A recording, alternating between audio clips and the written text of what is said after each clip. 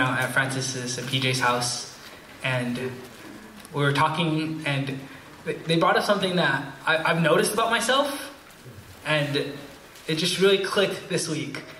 Francis was saying, I've told you about this before, Ross, but I'm pretty sure you have dyslexia.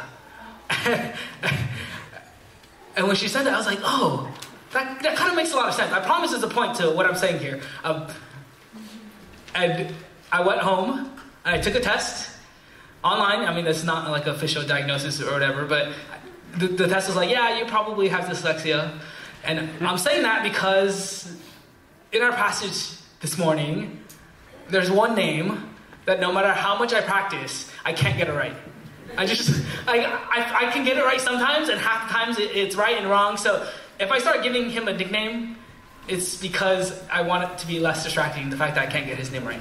But outside of that, because man must not live on bread alone, but every word that comes out of the mouth of God, turn your Bibles to 2 Timothy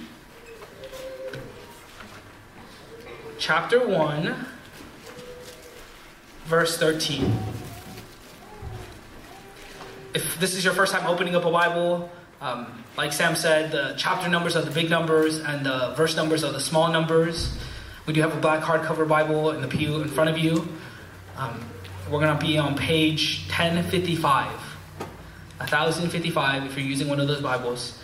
Once again, that's 2 Timothy chapter 1, verse 13 to 18.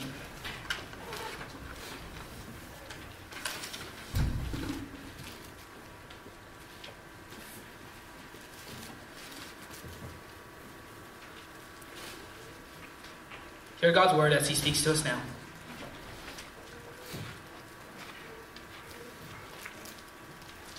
Hold on to the pattern of sound teaching that you have heard from me in the faith and love that are in Christ Jesus. Guard the good deposit through the Holy Spirit who lives in us. You know that all those in the province of Asia have deserted me, including Phygelus and Hermogenes. May the Lord grant mercy to the household of Onesiphorus, because he often refreshed me. I was not ashamed of my chains. On the contrary, when he was in Rome, he diligently searched for me and found me. May the Lord grant that he may obtain mercy from him on that day. You know very well how much he ministered at Ephesus. This is the word of the Lord. May the word of the Lord dwell richly within us in all wisdom. Let's pray.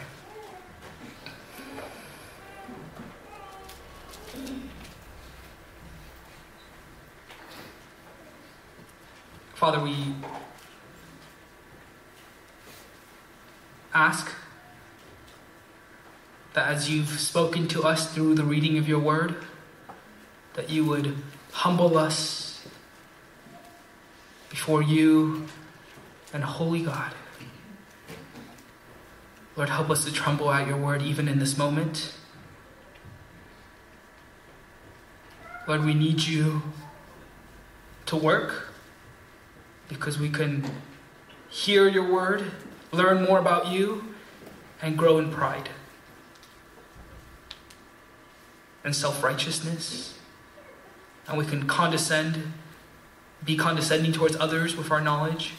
Or we want to grow in humility. We want to grow in faith. We want to grow in abiding in you. Lord, help us to abide in you this morning. Lord, we pray that you would give a specific word to those who are here that would change the trajectory of their lives. Lord, help us. Lord, we pray. In Jesus' name, amen. Have you ever wondered or thought about what you would want your life to stand for? Or at the end of your life, what you'd want to tell those you've loved? Some of us here are closer to that moment than others. I think about my life and what I want my life to be about. What words I would want to be ringing in my children's ears as they grow into adulthood. That's a little bit about what's going on here in 2 Timothy. Paul is in prison. This is his last letter to his beloved son, Timothy. And in the midst of being in prison, in chains, speaking to his dearly beloved brother and disciple, he says these words. He says, hold on. He says, guard the good deposit. And so that's the main goal. If you're taking notes today, that's the main goal. The main goal is that you would guard the good deposit. Guard the good deposit.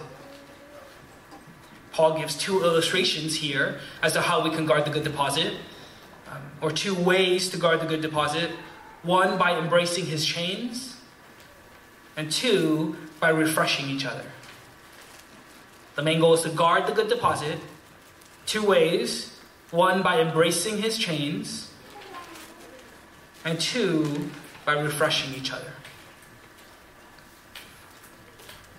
Let's dive into the text and we'll think about Paul's words to Timothy in light of our church. In verse 13, hold on to the pattern of sound teaching that you have heard from me in the faith and love that are in Christ Jesus. Guard the good deposit through the Holy Spirit who lives in us. There, Paul is giving two parallel ideas, saying semi the same thing with a different tone and flavor. He's saying hold on and guard. I mean, some other words for that might be to persevere. The ESV uses keep instead of hold on. It's a similar idea. In the Greek, the word is have the gospel. I'm trying to think about how to explain the hold fast, follow, hang on, survive, don't give up, see to it. That the pattern of sound teaching that you have heard from Paul would continue on in your life. And then he says guard, protect, keep, watch over, take care of, defend the good deposit that God has put in you. If you go a little bit above this, we see that the good deposit was deposited in Timothy, first in the sincere faith of his grandmother, Lois, and his mother, Eunice, and now has been given to Timothy. And I just want to pause for a second and to commend the parents here. I didn't grow up in a Christian household. I didn't grow up hearing about the good news of Jesus. And I'm so thankful for a church family here who regularly reminds their children of the goodness of Christ and how God had died, God became man and took on flesh for their sake and for our sake. And children, if you're listening this morning, children, if you can look up for a second, I want you to take a moment and thank your parents today. Thank them, thank God that you get the privilege of hearing the gospel so regularly that it becomes normal to you. That's such a blessed privilege that you have. I wish I had that privilege of parents who would love me and know the gospel, to speak to me so regularly about the goodness of Christ.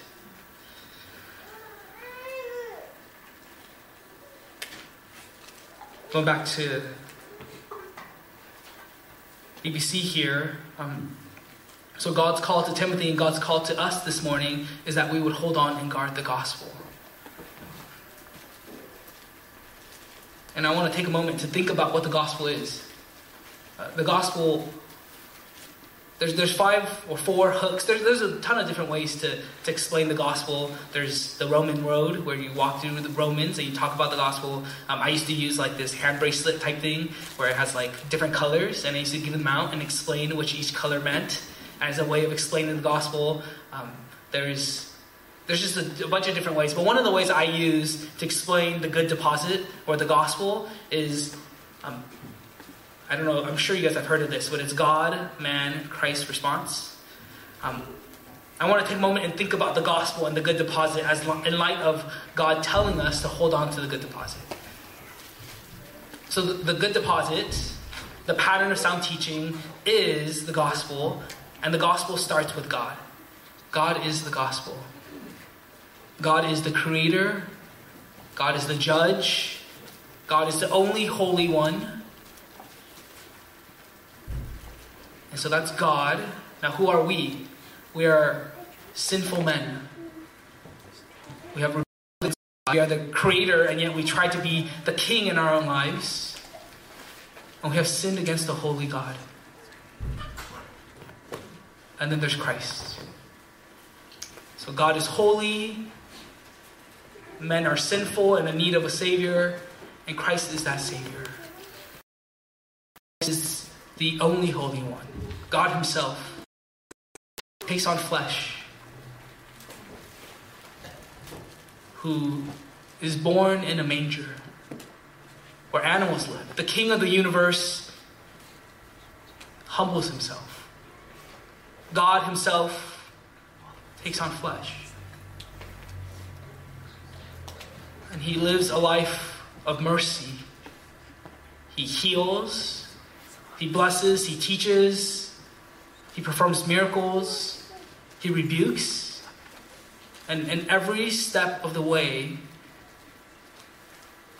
Christ obeyed the Father.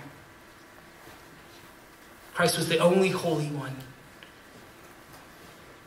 And yet Christ was subjected to the cross. As I've been thinking about the gospel this week, I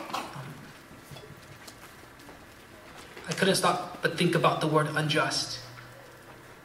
I was thinking about the events of Christ's life and his righteousness and his holiness. And as I was reading about his crucifixion,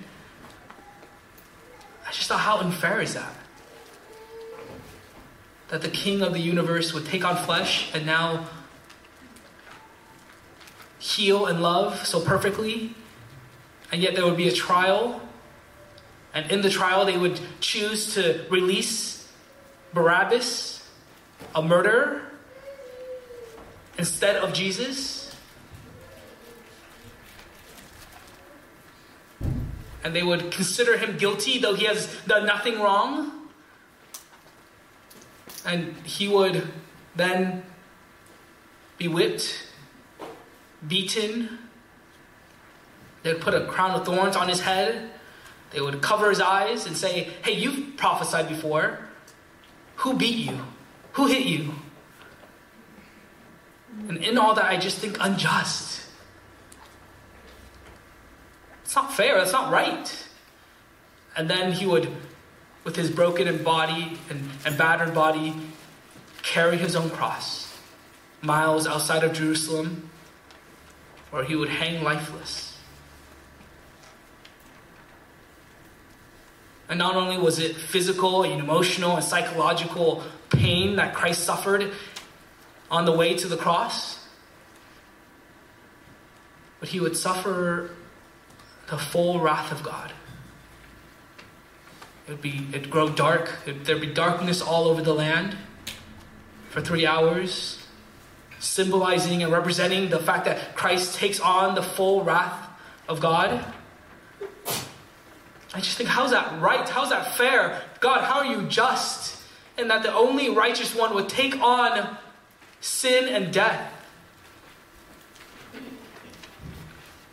And it's right and fair because we've sinned against the holy God. And Christ was taking on our wrath and our punishment. He bore our pain and our sickness. And so God, the gospel, the good deposit is that God is righteous and just, and yet we are sinful, and yet Christ is our perpetuation. Christ is our mercy seat.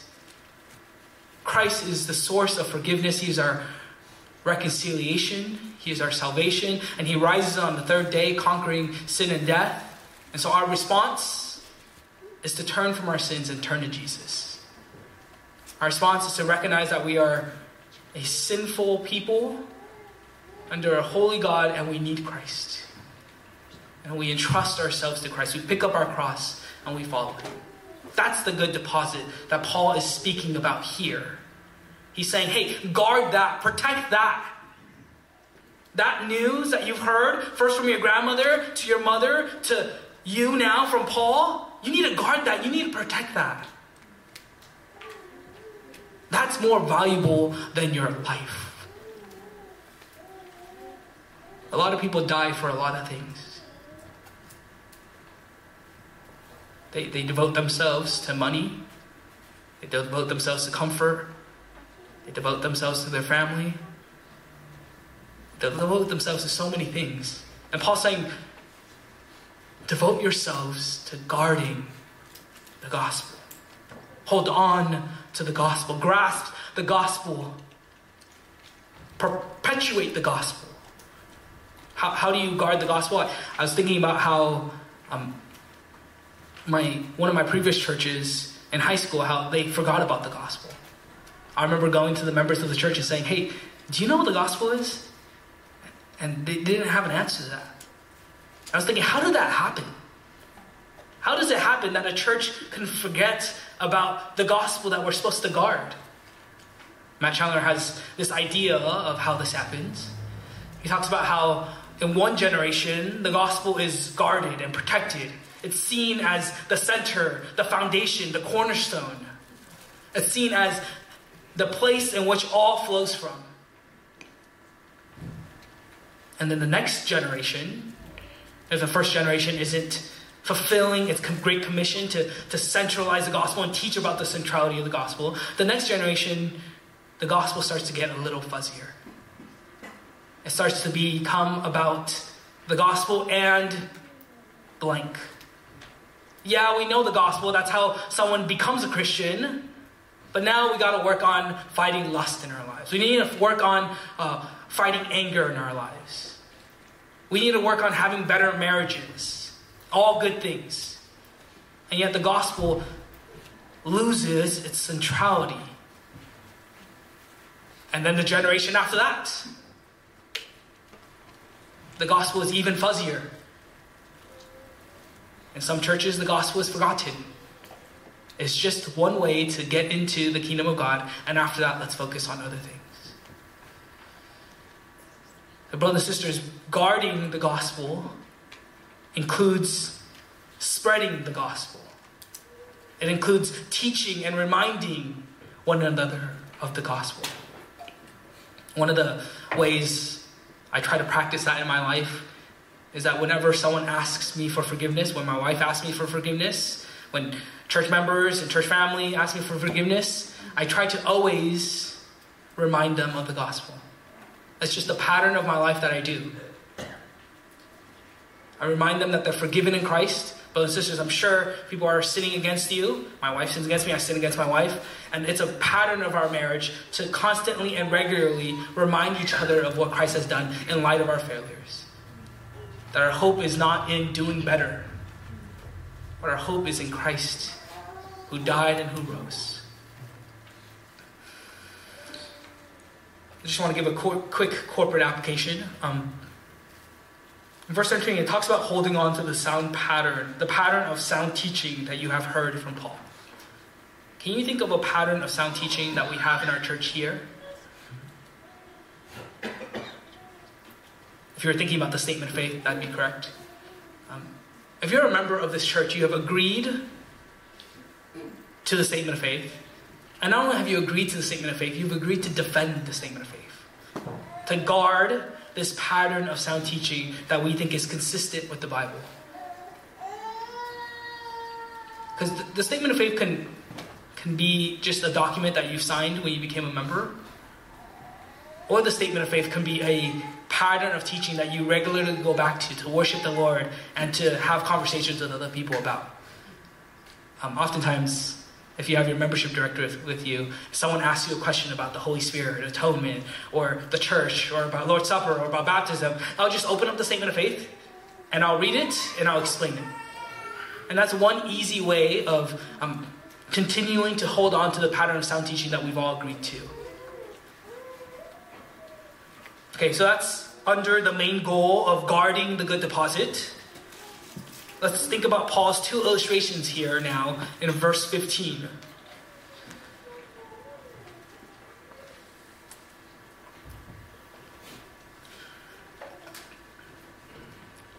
Verse 15 says, "You know that all those in the province of Asia have deserted me, including Phygellus and Hermogenes."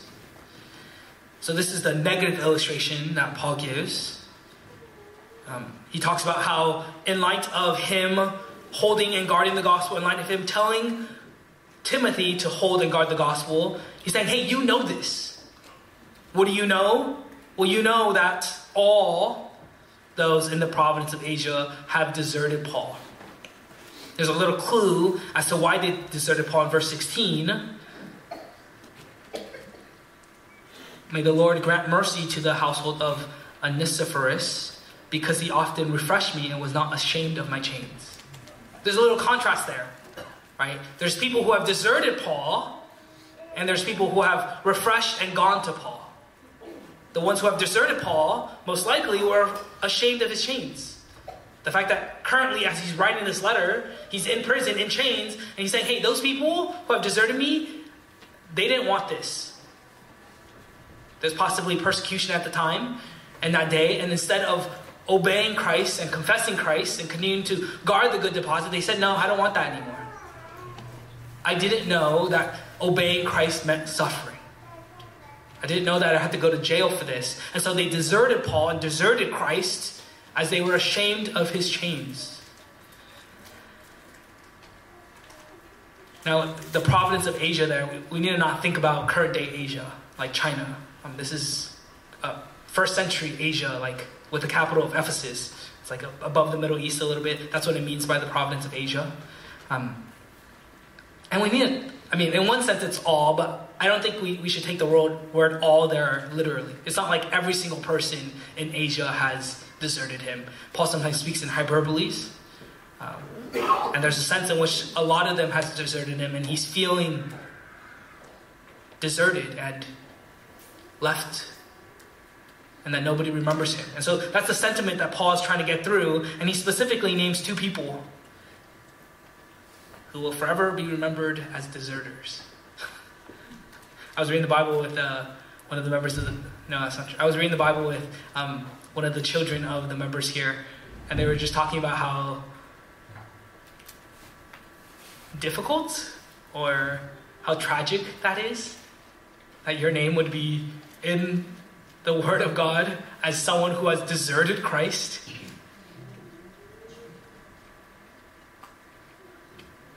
I was thinking that is probably not even close to the judgment to come for those who desert Christ. And so that's the negative illustration. Paul's saying, hey, hold on to Christ. Keep guarding the gospel, the good deposit, even when people desert you. He's saying, you know this. It's coming. I don't know if you have brothers and sisters in Christ who have deserted the faith. I'm guessing if you've lived long enough and you've been a Christian long enough, that's happened to you. And Paul in those moments, he's saying to you, hey, keep going, keep guarding the gospel. Realize that it's coming, that there's going to be some here in this room. There's going to be members of our church. There have already been members of our church who have deserted the gospel. In the face of that, continue to follow Jesus. Trust that he's better. Trust that guarding the gospel is worth it. I want to take a moment to speak to you if you're not a Christian this morning. Specifically, if you were once proclaimed to be a Christian. Maybe you've grown up in church and there's some church hurt that has now caused you to forsake Christ, to desert Paul and to leave Christ. And I'm just so thankful you're here. Thank you for being here this morning and being willing to hear God's word. I just speak to you for a moment and say that the gospel is greater than your sin. That Christ's death on the cross is greater than your deserting of Christ. It doesn't say here whether or not they came back and followed the Lord. There have been times where brothers and sisters have deserted Christ and they've come back. It doesn't say here. During the time of this letter, they haven't come back to the Lord, but there's hope. There is no sin that's greater than Christ's death and resurrection on the cross. So if you're not a Christian this morning, God is inviting you to turn from your sins and trust in Jesus. To trust that His sacrifice is greater than all your sins. Do that now. Turn from your sins and turn to Jesus. Like a father waiting for his son, He's waiting for you to return. So that's a negative illustration. We need to guard the gospel by embracing His chains instead of deserting Him and deserting His people. And then we're going to think about the second point here now, which is we need to guard the gospel by refreshing each other. In verse 16, may the Lord grant mercy to the household of Onesiphorus, because he often refreshed me and was not ashamed of my chains. On the contrary, when he was in Rome, he diligently searched for me and found me. May the Lord grant that he may obtain mercy from him on that day. You know very well how much he ministered at Ephesus. So here's the positive illustration that Paul gives. We need to guard the good deposit by embracing his chains and now by refreshing each other. Paul here speaks about this man named Onesiphorus, and he has a prayer request. The prayer request is that the Lord would grant him mercy. Why? Because unlike Phygellus and Hermogenes, Onesiphorus refreshed Paul and was not ashamed of Paul's chains. Instead, when Onesiphorus went to Rome, he searched for Paul. Now, at this point, Paul is in jail. And they didn't have the legal system we have now, and there isn't informational systems where you can just talk to one person and they look up the system. Okay, where's Paul at? Okay, Paul's at this jail. I was reading Charles Spurgeon about how for Onesiphorus to find Paul, he needed to go to every one of the jails and talk to every one of the guards, not every one of the guards, but talk to the guards to see if they have this guy named Paul. That's what he had to do. It's not like you go to one jail, hey, can you look in your system? Where's Paul? No, he had to diligently search for Paul. And he found Paul. And not only did he find Paul, but at the last verse there, he ministered to Paul. And he ministered to those at Ephesus. I just want to take a moment and thank, I've already done this week, but just thank the church family for being such a refreshment to my soul.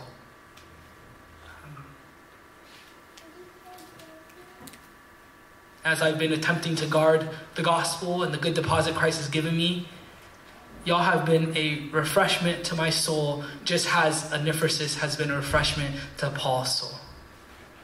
Don't we need that? Brothers and sisters, your presence, your singing to one another, singing to me, your listening to messages preached with such concentration and focus has encouraged and helped me move forward in the faith. And I'm sure there are members and people in your life who have refreshed your soul in the midst of the difficult journey of following Christ and guarding the good deposit. One of the ways I've applied this text in my life was by thanking those people, by encouraging them to continue doing that. One of the specific groups of people that have been refreshing to my soul this week has been the high schoolers. I mean, if you're a high schooler or if you're a middle schooler, if you're in the student ministry, I just want to thank you for refreshing my soul by growing in the Lord.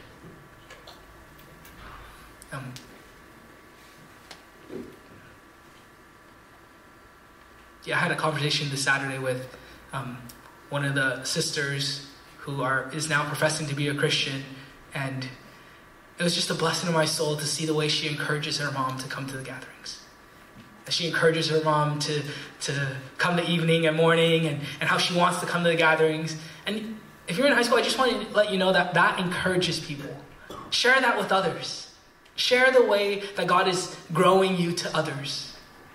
Tell your takeaways to others. I know it's hard and embarrassing and it's weird doing that. But know that when you do that, you're refreshing our souls. And that it's a blessing to us. So please do that more.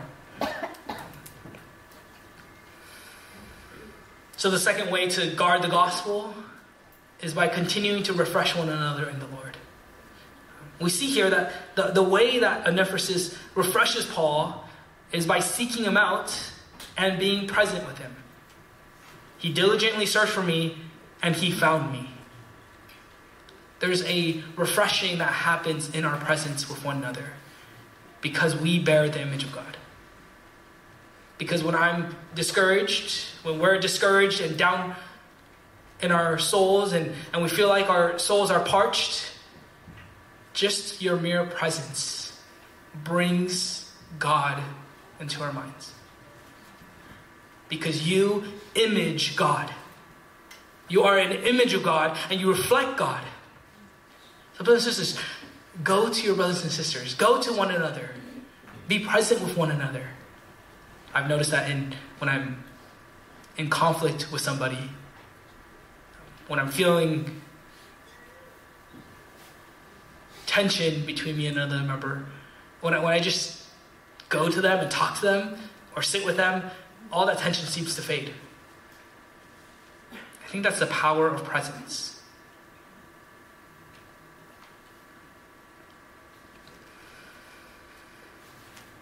And not only was he present, but in verse 18 we see that he ministered to Paul and to those in Ephesus. He spoke God's words to them. He reminded them of Christ. He reminded them of the good deposit as they continue to guard the good deposit together.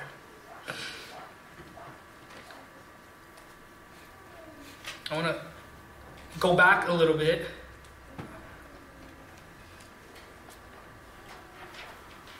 and talk about the need for guarding the good deposit and the need to pass on the good deposit.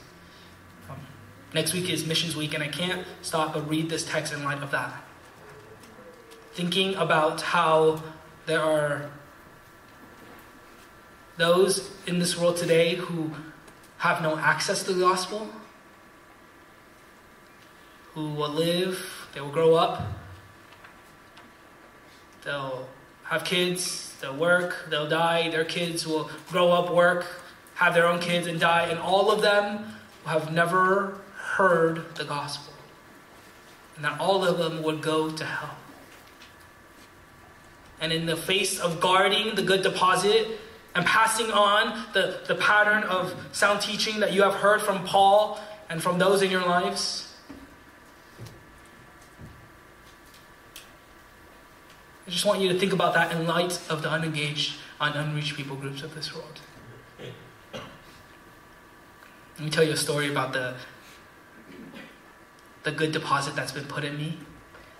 Some of you guys know that I was mentored by a man named Patrick in high school.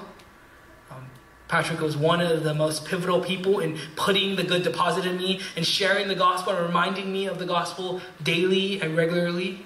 And I'm sure you have mentors and people like that throughout your life who have guarded the gospel and imparted the good deposit to you. I don't know if you knew this next half, but Patrick was discipled by some of the members of this church. That good deposit that Patrick passed on to me was passed on by members like Danny and Marcelino and June Hernaris. They passed on the good deposit to Patrick, and Patrick passed it on to me. And did you know in 2010, around that time, Danny, Danny, Marcelino, and June, did you know that they were pastored by PJ? PJ was pastoring these guys, and he was imparting the good deposit in their lives. And they were imparting the good deposit to Patrick. And Patrick was imparting the good deposit to me. And others, like Ryan Wong, like some other people you don't know. I was blessed thinking about that this week. Thinking about how we don't know the effects of us imparting the good deposit to one another. We don't see it all. And yet God is doing so much. So much more than we can imagine. By us doing simple, faithful things. By us regularly reminding one another of the gospel. By us encouraging and spurring each other on as we try to guard the good deposit. God is just doing so much. And on this side of heaven, we might never know. And I think about, PJ talks about the story about how the good deposit was put in him by one of the pastor's sisters as he was being rowdy. And I just don't think that she was thinking about the fruitfulness that would come from PJ's ministry and the good deposit that was put in him. Brothers and sisters, be encouraged by that. Be encouraged that in your imparting of the gospel, in your guarding the gospel, in your holding on to the gospel, there's far more fruit than you realize. So keep going. Keep guarding, keep holding on. Now I intentionally skipped these two parts, and I want to go back to it. I wanted you to feel the force of guarding and protecting and holding on. And I want you to realize that you're going to fail in this. That we're going to fail in this. I failed in this. And I want you to realize that there's times when you feel in your soul like you can't move forward anymore. If that's you this morning, God has encouraging words for you. Let's read verse 13 and 14 again. Hold on to the pattern of sound teaching that you have heard from me in the faith and love that are in Christ Jesus. Hold on how? In the faith and love that are in Christ Jesus. Guard the good deposit. How? Through the Holy Spirit that lives in us. What a blessed reality that is. That in the midst of our toiling, in the midst of us trying to hold on to the gospel and protect the gospel and impart the gospel, the Holy Spirit does that through us. That the Holy Spirit is in us, and He empowers us and directs us. And in the moments where we don't know what to pray, in the moments where we're feeling like our grip on Christ is loosening, or we feel like we just can't move forward, the Holy Spirit is in us and empowering us. God Himself dwells in us and gives us the strength to keep going. And not only does God dwell in us, but we dwell in Christ, in His love, in His faith. He promised that his burden is light. And you look at this text and you're like, how is that light? You want me to guard the gospel and impart the gospel to all nations? And Christ says, my burden is light. It's true. I mean, this is one of the blessed dichotomies and tensions of the Bible. Who holds on? Do we hold on? Or does Jesus hold on as we're in Jesus, and the Holy Spirit hold on because we're doing it through the Holy Spirit who's in us? Who's holding on? We're both holding on.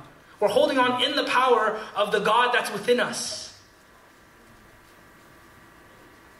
Brothers and sisters, when we think about how when we fail to hold on, we can remember the prayer requests of Paul. I'll conclude with this. Verse 16 and verse 17, verse 16 and verse 18 repeat the same phrase.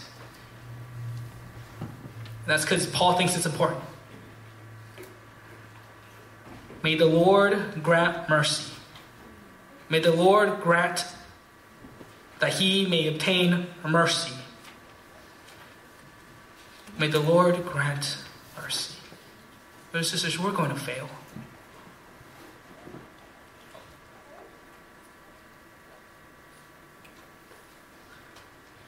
We're going to fail in our attempt to guard the gospel, and yet the Lord grants mercy. Because there's one man who didn't receive mercy. Christ in the Garden of Gethsemane asked the Lord 3 times, would you take this cup away from me? The cup of wrath that we deserved for all our failures. Christ asked that that would be taken away. And the Father said no. Christ asked for mercy. And God said no. And he went on the cross and took the full judgment of God. No mercy. So that we can enjoy mercy.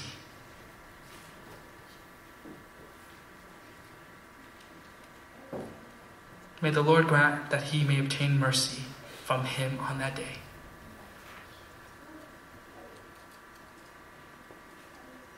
This fight to guard the gospel, it has an end date. Us striving and holding on to the gospel, clinging to the gospel, holding fast to the gospel, the pattern of sound teaching, the good deposit, that has an end date. This striving will cease when Christ returns. On that day, we'll see him as he is. And sin will be no more. No one will desert Christ, as he'll see the worth and value of Christ as he is. And until that day, brothers and sisters, let's keep guarding the good deposit. Let's pray.